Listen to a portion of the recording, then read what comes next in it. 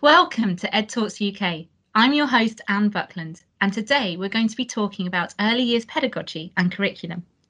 I'm joined today by Mairead McCreald, our Educational Services Director for Early Years.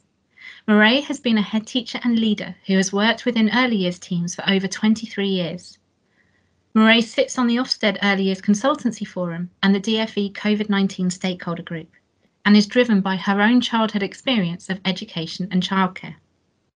Alongside Mairead, I have Andrew Boys, who is our early years advisor. Andrew has a passion for getting it right for young children from the moment they start school. Andrew has been the head teacher of an outstanding school and has worked closely with the early years thought leaders to be a beacon of excellence in the early years. Welcome, Mairead and Andrew. So, Mairead and Andrew, how are the early years settings currently? The last 10 months or so have been exhausting for everybody, but particularly working with young children day in, day out, physically and emotionally exhausting, supporting families through everything that's been going on and worrying about yourself and your own family. But it just shows an unwavering commitment to children and their families, and the job that our practitioners and teachers do is just absolutely amazing. Yeah, we've just been, across the early years team, we are absolutely in awe of everything that they're doing, yeah. There's certainly a lot of changes going on out there currently, but there's actually some planned changes coming as well later in the year, aren't there? With changes around the statutory framework. What are they? And can you tell us a bit more about what's happening? Well, we've got statutory change. So we have in early years an EYFS statutory framework, and that is being updated and reviewed and will become statutory from September 2021. Alongside that, there is non-statutory guidance, which is currently called the Development Matters Guidance. And we do have 43 schools in Hertfordshire who are piloting the changes, the EYFS reform statutory changes, as well as using the non-statutory Development Matters Guidance that's been developed as well. And we've also got in our school sector the introduction of the reception baseline assessment, which will be statutory from September 2021 as well. So there's quite a lot of changes. You know, we're in uncharted waters, if you like, and it's a very choppy sea that we're in at the moment with the COVID situation. But we are continuing to kind of look forward and make sure that everything that we're developing is in line with these changes so that we can make sure that our settings and our schools are given the right information. And the statutory framework's really got some key things in it about, it's got the introduction of sort of dental hygiene. We know that children's well-being and their health is really important, and there's a lot of research actually about dental decay and the impact that has on children's social emotional well-being, as well as affecting their speech and communication. So I think that's one of the reasons that addition has been included into the statutory framework. And of course, as part of that early years statutory framework, we're seeing some real change in the early learning goals, which are part of that early years foundation stage profile. That is the statutory assessment at the end of that reception year. And there's a much sharper focus on reading, language and comprehension, children's comprehension, as well as a much sharper focus on children's foundations in their mathematical learning, their numeracy in particular. So, as well as the points that you've mentioned already, what does the current curriculum look like? And what's changing? Yeah, I think it's important to start off by saying we must always remember that children haven't changed, they don't change. Child development hasn't changed, and children still need the same opportunities to learn that they've always had. But one of the key changes, and this is something that's been driven by Ofsted's focus on the effectiveness of the curriculum that schools and settings provide, is that everyone has been challenged just to take a step back and to review exactly what it is that they offer to children, and how this effectively, really meets their needs and enables them to make the very best possible progress. I think Andrew's really summed that up quite nicely, actually. Children don't change, and good sound early years pedagogy shouldn't change either. But I think that the shift is really coming through the three I's in the curriculum, the Ofsted Education Inspection Framework, and the shift in focus on curriculum rather than constantly moving through a sort of series of assessment milestones. So that intended curriculum is really delving in now to what you as a practitioner want to deliver and why you want to deliver that based on your understanding of your community and the children that you have in your cohort. It's responsive, but what's really, really crucial is that your curriculum is intended and designed with some really clear and definite endpoints and ambition for all children. All children might take different, children might take different routes to get to those endpoints, but actually it's our job as good early years practitioners to help children continue on that journey and to have those high aspirations and expectations for all children. That's really helpful, thank you. So what does the renewed focus on the curriculum mean for teachers? Yeah, well, I think that teachers need to think carefully about how they're constructing the curriculum, what it is they want children to learn. And I know a lot of schools and settings will begin by looking at the requirements of the statutory framework. That's a good place to start. Plan their environments and their activities from there. But personally, I've always started from what I know about the children that are in front of me or that are coming to join my class, and thinking about their experiences of life up till now. Thinking about the community that we all live in and work in, and the best hopes and aspirations of their parents and carers. And then I design a curriculum based on those factors, and then check in with the statutory framework to make sure that everything's been covered and make any necessary adjustments to the provision.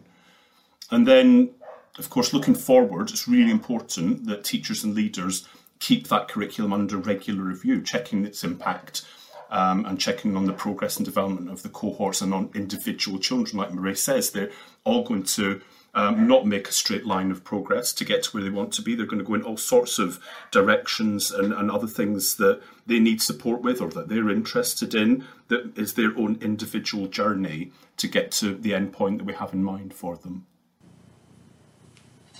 Yeah, I think the thing for our teachers currently getting to grips with this, with the changes that are coming, is really to think about their curriculum design and think about the changes perhaps in the early learning goals that we're seeing, and putting that in the context of the children that they will have in their community. The lens is shifting about devising a curriculum that you want your children to access rather than working through a series of milestones. I think that the shift has come because we saw a lot of electronic learning journals almost creating next steps when adults were making those assessments rather than bespoking the curriculum and being responsive individual children's needs. So this is the kind of the drive that we're seeing away from that.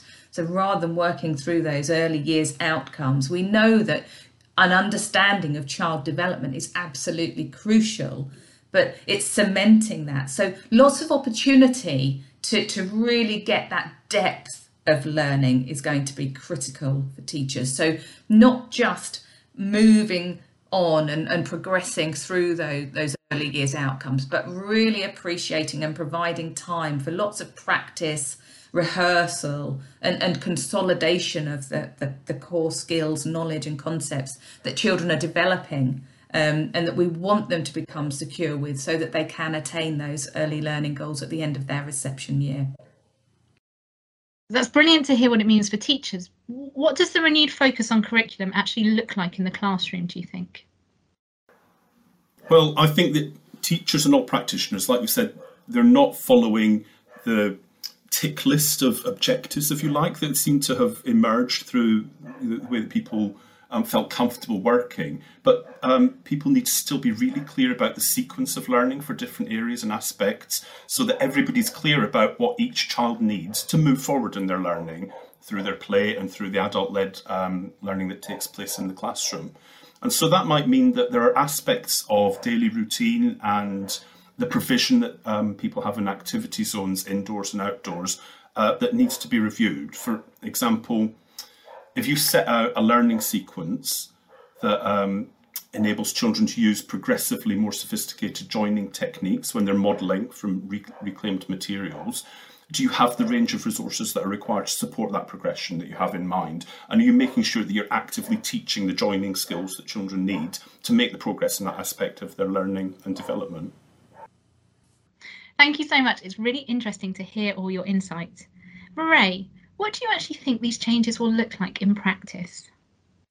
Do you know, I actually think if we have sound pedagogical approaches to delivering a successful curriculum in early years already, that should still continue. We should still continue to be teaching through first-hand meaningful experiences, teaching skills explicitly and through play, making sure that there is sufficient time for play. I mean, Froebel said that play is the highest form of expression in child development, and that hasn't changed.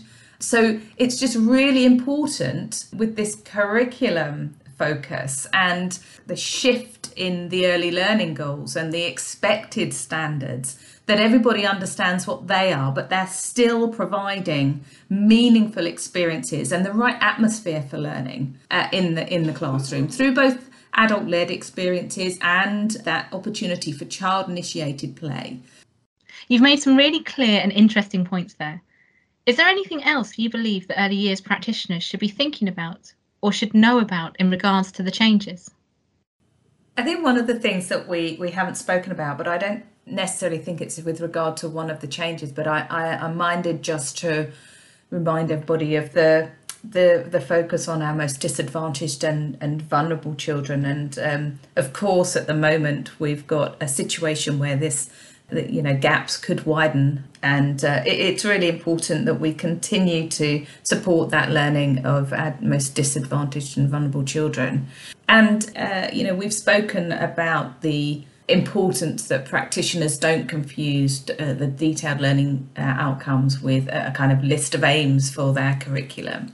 And I think what this shift in focus in the statutory framework and the new development matters is doing is really reminding us to continue to be responsive to children's individual needs, their interests, their fascinations, and really to adapt our curriculum so that is a process which is a journey throughout their early education and across the school, so that we're always thinking about how we're preparing them for their next stage in education or their next stage in their early years setting, so that we can make sure that curriculum continues to always be ambitious. It supports children who may be at risk of delay to make the very best progress that they can in a responsive way to every child's individual needs. I think that's the thing for me that we really need to continue to hold on to.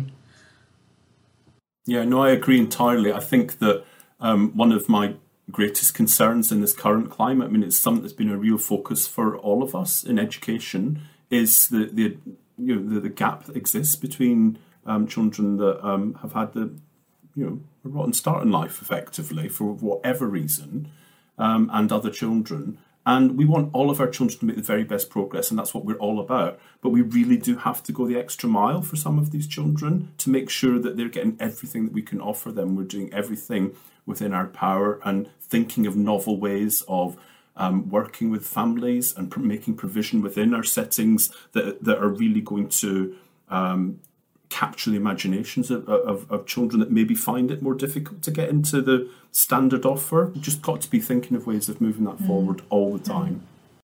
How are the early years team going to be helping settings prepare for these changes? Well, we offer advice and support on curriculum through our advisor visits and also through our CPD programme. And I'm really excited about a new course that we've been planning that supports curriculum design and developments in early years classrooms and settings. And it's called Curriculum Development in the EYFS, Getting Ready for September 2021. It's a 4-part course beginning on the 2nd of March, and I'd encourage you to head over to the Hearts for Learning CPD Hub to check it out and book on if you're interested. We're coming to the end of the podcast now. I'm sure there's much more that we could speak about, but this has been a really helpful starting summary. Is there anything else that you'd like to add? Yeah, I'd really like to express my thanks and gratitude to everybody that is out there working in an early years setting, in a nursery school and in the EYFS in primary schools, and to our head teachers that are out there.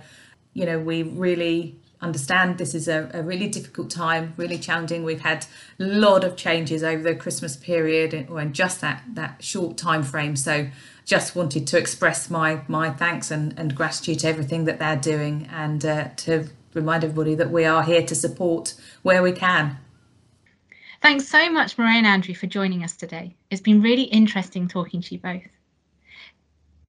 Thank you so much for listening. We look forward to you joining us next time for more Ed Talks UK.